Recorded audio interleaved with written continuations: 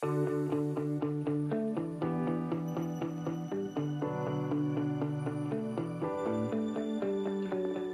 everyone. Welcome back to another episode of the Sunny Mary Meadow podcast. I'm your host, Liz Fiddler. Our last episode with the twins, we got a little lengthy, so we ended up cutting it in half, finding a good stopping point, and we're starting up again with Dahlias. So I hope you get your fall fix, and let us know if you have any questions. So then, honestly, when frost comes, it's kind of like welcoming. You go through and you hack them down, and then you just leave them there until the ground is frozen solid, even if it refreezes, even if it snows, as long as the ground isn't frozen solid. And so I pretty much, the first few years I did Dahlias right away, but it's no, that's not priority. Get the other stuff done. And then, they can sit in the ground until you're ready for them, within reason. Don't wait until December, but they can sit in the ground all of October. It's fine. And then I take a potato fork. I think you guys use one too, rather than a shovel. And then just that way you can loosen all the dirt off of it at the same time. We do. Yeah, same thing. Yeah. And then you guys are going to be kind of shocked. Well, I know you guys know how I've lucked out with dividing and storing my Dahlias the last few years. I don't know, man. I'm you know what? Let's simplify it. And I've gotten really lucky. I didn't even cover them. They were in clumps of dirt, and I just stuck them in bags, and I didn't even put a lid on the tote, and they just stayed like that all winter long until I was ready to divide them this spring, and they were great. And that's how our grandmas used to do it in the basement. But now, the other thing is though, I have a shop that I can keep heated at 40 degrees, and I can put 20 huge totes in there if I needed to. It's so big. We lived in it last year for 7 months when we were, and when I say shop, this thing's old. It's 70 years old, but it's insulated well, and there's a heater in there, whatever. So if storage is not a problem, I don't know. That's what I would recommend. And then divide them in the spring when you're ready. And it's a lot easier to see the eyes. However, yes, if storage or if your storage is, and plus it's not up and down stairs, and I can honestly, Brent and I are, my fiance, flower farmer fiance, is all about efficiencies. He's very concerned that I'm going to be a cripple when I'm 60 because I'll be bent over gardening. And he's I don't like this. You have a doctorate degree and you're physically using your body for flower farming. I'm well, whatever, it's fine. So he's all about efficiencies and ergonomics and whatever. And so he already has pallets set aside, and we're going to have pallets and be able to use them, move them with the skid steer, inside there. We'll just have totes of pallets. So if you are going up and down your basement steps, for example, I wouldn't have 300 dahlia plants in totes when it's the whole root ball and dirt. So that's why you would divide in the fall, because now all of a sudden, one saran wrap ball, you can definitely take up way less space. If space is an issue, but definitely. Yeah. I don't know. For me, it's nope, if I have room for them, and that's what works for me. So what do you guys do? So we have a heated garage, but not as much space probably for that. So we let the frost come, cut the plant off the bottom, let it sit in the dirt for at least a good week or two. I think depends on what the weather does, sometimes 2 to 3 weeks. Dig them all up with a potato fork, and they sit on the trailer usually for a few days, kind of air dry. Yeah. If the dirt's been wet, shake off the dirt. We divide them right away, and we try to get that done usually within a week's time. You should really probably get it done a little sooner if you are going to store them. We found that if we haven't, we lose some to rot too soon, it seems like. Mm-hmm. But so we're dividing them right away as they're labeled already, because we labeled them in the summertime, so we know what variety's what. Divide them all up, put them into saran wrap then, and then stick them in a tote in my basement here at the farm. And this is Megan, my basement. We have a part of the basement that's not heated. It's an old part of the basement. So we can kind of control the humidity with humidifier or dehumidifier, pardon me. But it stays about 40, 50 degrees down there, and that's about perfect for the tubers. Yeah. And I think, so actually I did it 2 ways last year, but I think, so if you're going to keep them solid in solid clumps without dividing them, either leave the dirt on them like I do. But again, like that's heavy and it's dirty and it's, like I realize that that's not ideal for everyone. But like I said, it's how our grandmas used to do it. And I do feel like it works best. But again, there's a lot of factors about that. But if you are going to wash them in the fall, then you really should divide them right away. I somehow lucked out because I ran out of time last year. And then it was like, we were moving into our house. And then I just was like, screw it. And so they were cleaned. And I literally just wrapped the entire root ball that was clean, no dirt on it, with saran wrap. And then threw them in totes and was like, these are going to be dead. Whatever. I don't even care. They don't have a label. I have no idea what they are. And this spring, they had eyes poking out of them. Like I don't know if that, I think the saran wrap obviously helped control it. I'm not going to gamble on that again. Like I'll either leave them in dirt or I will divide them and then wrap them in saran wrap. But how do you guys, but if I do divide them, I wrap them individually in saran wrap. And that's what's always worked well for me. So it's like, just wrap the whole thing in saran wrap and it worked, but that's a pretty big gamble. Like you could throw away 10 tubers if it rots, whereas at least it'd be one or whatever. But how do you guys store them? Right. So I guess we left that part out. The most important thing after we, take them off the trailer and dig them up is wash them. It's a mess. Let them dry for a couple of days. Well, and it sucks because it's like you got to be careful where you do it. The 1 year, again, so dumb, like lessons that you learn. Like I'm just so dumb sometimes. I did it by my milk house and it's like all this dirt, mud, and everywhere. it's like mud everywhere on my concrete. So then you spray it with a hose and now like I've got like my class 5, like crushed rock with all this black dirt in it. So now I have weeds all, like, I wonder why. Brent was like, I'm like, oh, there's so many weeds on the concrete. And he's like, I wonder why, like you put dirt in it all the time when you're washing things. I'm like, oh, good point. Yeah. And so it's like just finding a good place to wash them, because if you really should do it on like concrete or something, but you don't want to do it in grass because then all of a sudden you have all these dirt clumps all over the grass, and you don't want to do it within the garden because then that's messy. Like there's just not a good place to do it. Last year lucked out that it was like a 70-degree day. Mm-hmm. Yes. Well, and you try to like let them dry out so the dirt clumps like fall off a little bit better. I'm doing that with my ranunculus right now. I don't know. We'll see. I'll keep you posted on that, but I'm trying to save all of those corms. But yeah, similar thing. Like I water them really good so that they come out easy so I can pull them out, which I've still had to use like my hori knife. But then I let it just kind of dry out, or let the corms for my ranunculus just dry out. And then once I shake them, like all the excess dirt falls off. Yeah. And so that's what I do for my dahlias too when I'm washing them. But I still have to do it in the spring. Like I still have to wash them then in the spring. It's sure. Yep. I don't know. It just, honestly, by fall, I'm so burnt out, and I'm really hoping this year, like, okay, let's start dividing dahlias in February. Okay. Right. Like what's going on. Yeah, exactly. Totally and especially as flower farming is now. So I work 1 day a week as a nurse practitioner, for those of you that haven't been listening to episodes, but I work a 12-hour day once a week, and then I flower farm full time. And I've got an employee, and I've got like over 100 subscriptions every week all summer long. And I've got like multiple events every week all summer long. Like I'm slinging about 200 bouquets a week. So it's very busy, but I need to have stuff to do in the off season, or else like in the fall, there's, so it's like just trying to go by then. Trying to prioritize it all. And if there are tasks that I can do in the winter, sweet, that's what I need to do, even though it's not bringing any money, but I kind of got that part figured out. But yeah, exactly.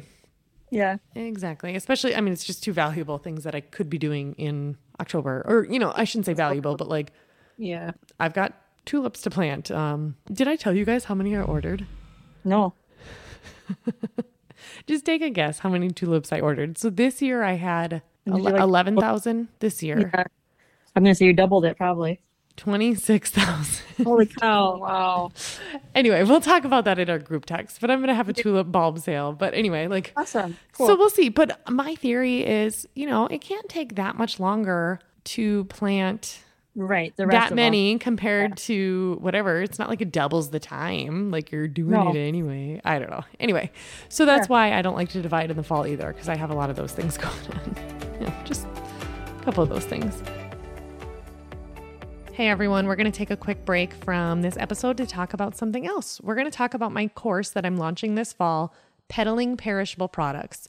So they are essentially, if you like the episodes where I tell you how to grow the flowers, I really think you're going to like the episodes where I tell you how to sell the flowers. Ultimately, I tried creating some podcast episodes talking about how I do things, and it just felt incomplete. And I really want to make a difference, and I want to make it easier on you. And I don't want you to find out how to do things the hard way. If you want more information on how to sell your flowers and turn it into a comprehensive business, click the link within this episode notes and sign up for a Calendly call. I promise it's not intimidating. It's 15 minutes. I'm going to tell you the stats on my sales. I'm going to give you information on the course. Ultimately, if at the end of the phone call the answer is no or not yet, I promise no hard feelings. I just really, really want to help you turn your cut flower hobby into a successful business if that's what you want to do. Again, no hard feelings. Just sign up on the Calendly link. Thanks. How about one of you talks about like just the Dahlia sales on Instagram or whatever, like for some of those rare varieties, like it is cutthroat. Yeah, You got like coveted. you got like a minute, not even. You got 10 seconds to like add to cart and check out. Yeah. Dahlia sales can be pretty crazy. They usually ramp up like December, January. And as soon as something's announced that it's going to be, that store opens at 10:30 on Sunday morning, you better be ready at 10:30 with your cart full by 10:31 and checked out, because Like, have a list ahead of time of what you're going to do. Like they're insane. They're insane. Some of the most like coveted varieties will be gone. Yep. There's been times we've both been like on the sale at the same time on different devices or computers, and We we still miss out. Yeah. It can be pretty cutthroat. Yeah. And so like, I mean, you've got your 57 varieties. That's a testament to like we said, it's you got to find this balance, right? Like what do your customers want and what do you want? I mean, do they pay any extra for the 57 but like you love them. Like it, so it's okay. But I mean, do they appreciate the variety of dahlias, like your customers, or do they just, oh, that one's fun or new, or do they not even notice? I'm just curious. I think probably a little bit of both. I think the subscription holders definitely look forward to when those get started. Mm-hmm. Those get included in their bouquets. Mm-hmm. And then, of course, it makes you pick events more fun when they come see all the different varieties, all in the field, and pick which ones are their favorites. And I'd say also that we have, so many varieties because we do offer a tuber sale, but we want variety in the tuber sale, not just to sell 6 varieties, but to offer, at least 20 if we can, if they store well in the winter. Mm-hmm. Yeah, and that makes sense. We could have, double. We could have 100 varieties or whatever if we wanted to. That we really just kind of pared back, and this is what works best for us for now. Yeah. When you guys get rid of a variety, have you ever gotten rid of a variety, or do you always just plant we've one? Cut a lot of them. A lot back. So do you remember like which varieties you don't grow anymore? Some of the bigger dinner plates, like we had one that was called La Luna. And it was a huge, like 8-9 inch yellow bloom. Yep, I used to grow that one. I don't do it anymore either. Yep, life and like a day. We're talking like a day, and like one tuber would turn into 3. I'm like, this is not worth it. So that one, and then I can't really think of. I think a couple of white ones last year. I think we got rid of. I can't remember the names. Mm-hmm. Yeah, I like I don't know what they're called, but I have some white ball dahlias. I actually have a lot of those this year, which again, I lucked out. I didn't know every bride in Minnesota only wants white flowers. When did that start? Exactly. Like that's annoying. I'm sorry. And I know that that's not very nice of me to say, but like it's a trend. Like you're boring. like there's so much other color, and I don't know. I just don't get it. And obviously like I'm probably offending someone and it's not very nice, but your guests aren't wearing white. I don't get it. I don't know. I shouldn't be going off a rant, and I'm not trying to be judgy. A little bit judgy. Like it's not going to look how you think it's going to look. My dad is going to show up with a plaid shirt, and it's not going to look as nice as you think it's going to. Like exactly. I don't know. Like, or I've seen it like the guest, like I had, there's one bride, and I'm doing her wedding, and I talked her out of it because I was showing her like everything I had, and she's like, well, I want, and I shouldn't say I talked her out of it, like, whatever. But when we talked about things, she was like, oh yeah. Cause she's like, well, I envision the head table being super colorful. Cause I sell buckets of flowers for centerpieces, and then they make their own, and this bride is buying a lot of flowers. Like she wants a lot of flowers. I think she's buying 12 buckets of flowers or something like that. Like she's going to have a lot of centerpieces, but she wanted the head table to be all colored flowers and then the guest tables to be white. And I'm like, and she's like, I just picture it like, then it really stands out. I'm like, you're already going to stand out. I said, if anything, like do it the opposite because you can control what your wedding party is wearing. And I don't know, but I said, I don't think it's going to look how you think it's going to look because your guests aren't going to be wearing white or black or I don't know. I'm like, I would either do all white or all colors. Like, I just don't think it's going to look how you think it is or something like that. But anyway, so yeah, I have the white ball dahlias. Like I said, that just lucked out. And I don't know, I'm using more and more white flowers in there, but I'm really not drawn to a lot of white. Like we're really not either. Well, it's like even like a white snapdragon, it just sticks out. Yeah. It takes a special like color palette to use anything white, I'd say. Well, like I have a bouquet sitting here that I made for Abby just to take home, my producer, just as a thank you. And like there's one white zinnia and it's Oklahoma salmon, so it's so pretty. Those are like I mean, I really don't even do a lot of the Benares Giants anymore because I feel like the petals just get smushed so easily. True. And so I do a lot of the Oklahoma salmon and I do different colors of those. And then the queen limes. There's one white Oklahoma salmon zinnia sitting in there. And like, it's what you look at immediately. Like it just sticks out. And like, I don't know. I do a lot of pinks and purples and. Yeah. We're kind of more colorful that way too. Yeah. It's a little more versatile. So, and that's what, I mean, obviously there's so many different colors of dahlias and I'm excited to continue growing them. I'd say that's like the best part about them. There's so many shapes, sizes, and colors that you can really. Well, and it's like I go out there. Oh, and I have.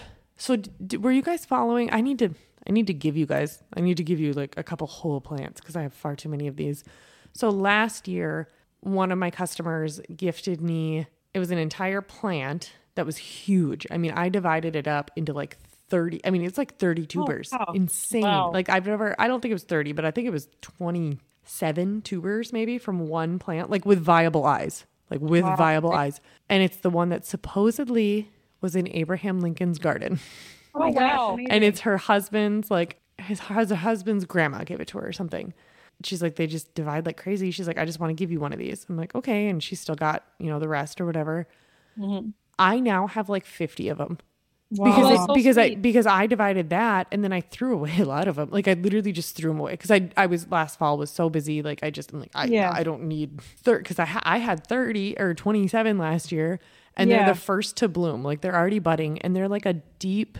I wouldn't call them. They're not maroon, but they're like a deep red. But they're really unique and I think reds are coming back in. But I need to give you guys one of those. They're really pretty. And it's a ball dahlia. Awesome. I have no idea what it's called. I call it Abe. I wrote that's one that I did link. That's one I did label. I call it Abe. But yeah, I think, and people have been like, I want some of the Abe. I'm like, but then I would feel bad selling them. Like, I don't know, because they were given to me. Like, and I was like, well, is this like this heirloom dahlia that I'm not supposed to pass on? Like, I don't want to piss off her grandma. Like, I don't know. That's funny. Giving away Abe. I don't know. Do you guys ever do like are there other flower farmers or other like your siblings or anyone? Do you ever do like a swap or anything like that? We haven't really yet. No, kind of just with you so far, or amongst our flower farmer friends that we've given to, but no. So I'm going to do an episode soon with my friend Stacy Armock, and she saves a lot of her seeds, and she does a seed swap like out in Michigan. And so I don't know, like that's part of my dream, like within our mastermind, like, hey, let's do a dahlia swap. Yeah, when we get together this winter, like bring enough for everyone to have this many of, a different dahlia or something like that. I don't know. Sure. I just think it'd be cool. It'd be fun. And then, like, I like it. To check in on each other. How's it doing? Terrible. Why'd you give me that one? Like, it's your fault. I have someone else to blame. No.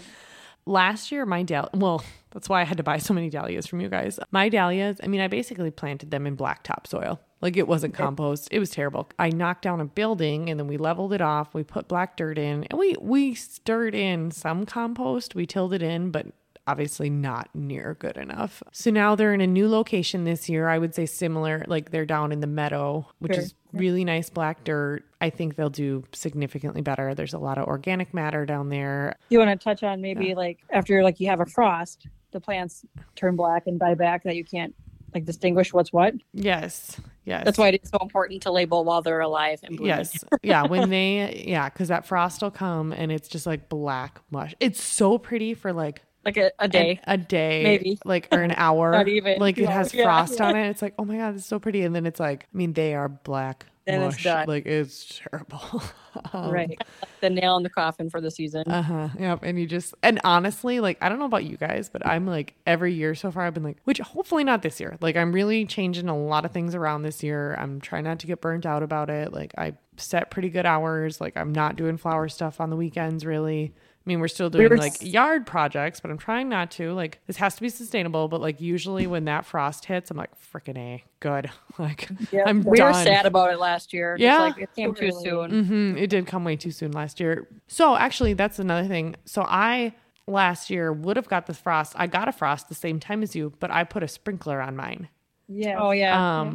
And so that's something you guys can try. But I mean, I don't know. And again, like when the area is so big, but if you do an overhead sprinkler when it's going to be like a light frost, and especially like I just thought, we'll try it because my dahlias were so late and they still didn't bloom a whole lot, and I definitely plan on a lot of overhead sprinklers this year if I have to, like, because it Right. warms up the air temp just a few degrees. Water doesn't freeze. If it's, water out of the hydrant is 50 degrees. And so it just warms up the air. But you can do that, or you can do frost cloth. I don't know. But we did buy frost cloth, like just in case we need to save, a few rows or something for like a couple more weeks of subscriptions, depending on when the frost would hit. But yep. Yeah, usually by that time, we're just ready to be done with it too. Yep, So yep, exactly. So there's a circle of life, and that plant it is. It's done. a circle of life. Yep. Plus, because all the work that's ahead of you yet too. Exactly. As far as Like, digging and okay, stuff. like, can we just do that? And Yeah, it's a different kind of work. It's kind of fun.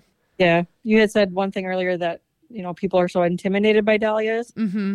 Like in our zone, I'd say too, and the reason why is because they are such like a tender annual, basically, that I think people are intimidated by them is because they don't have a way to store them.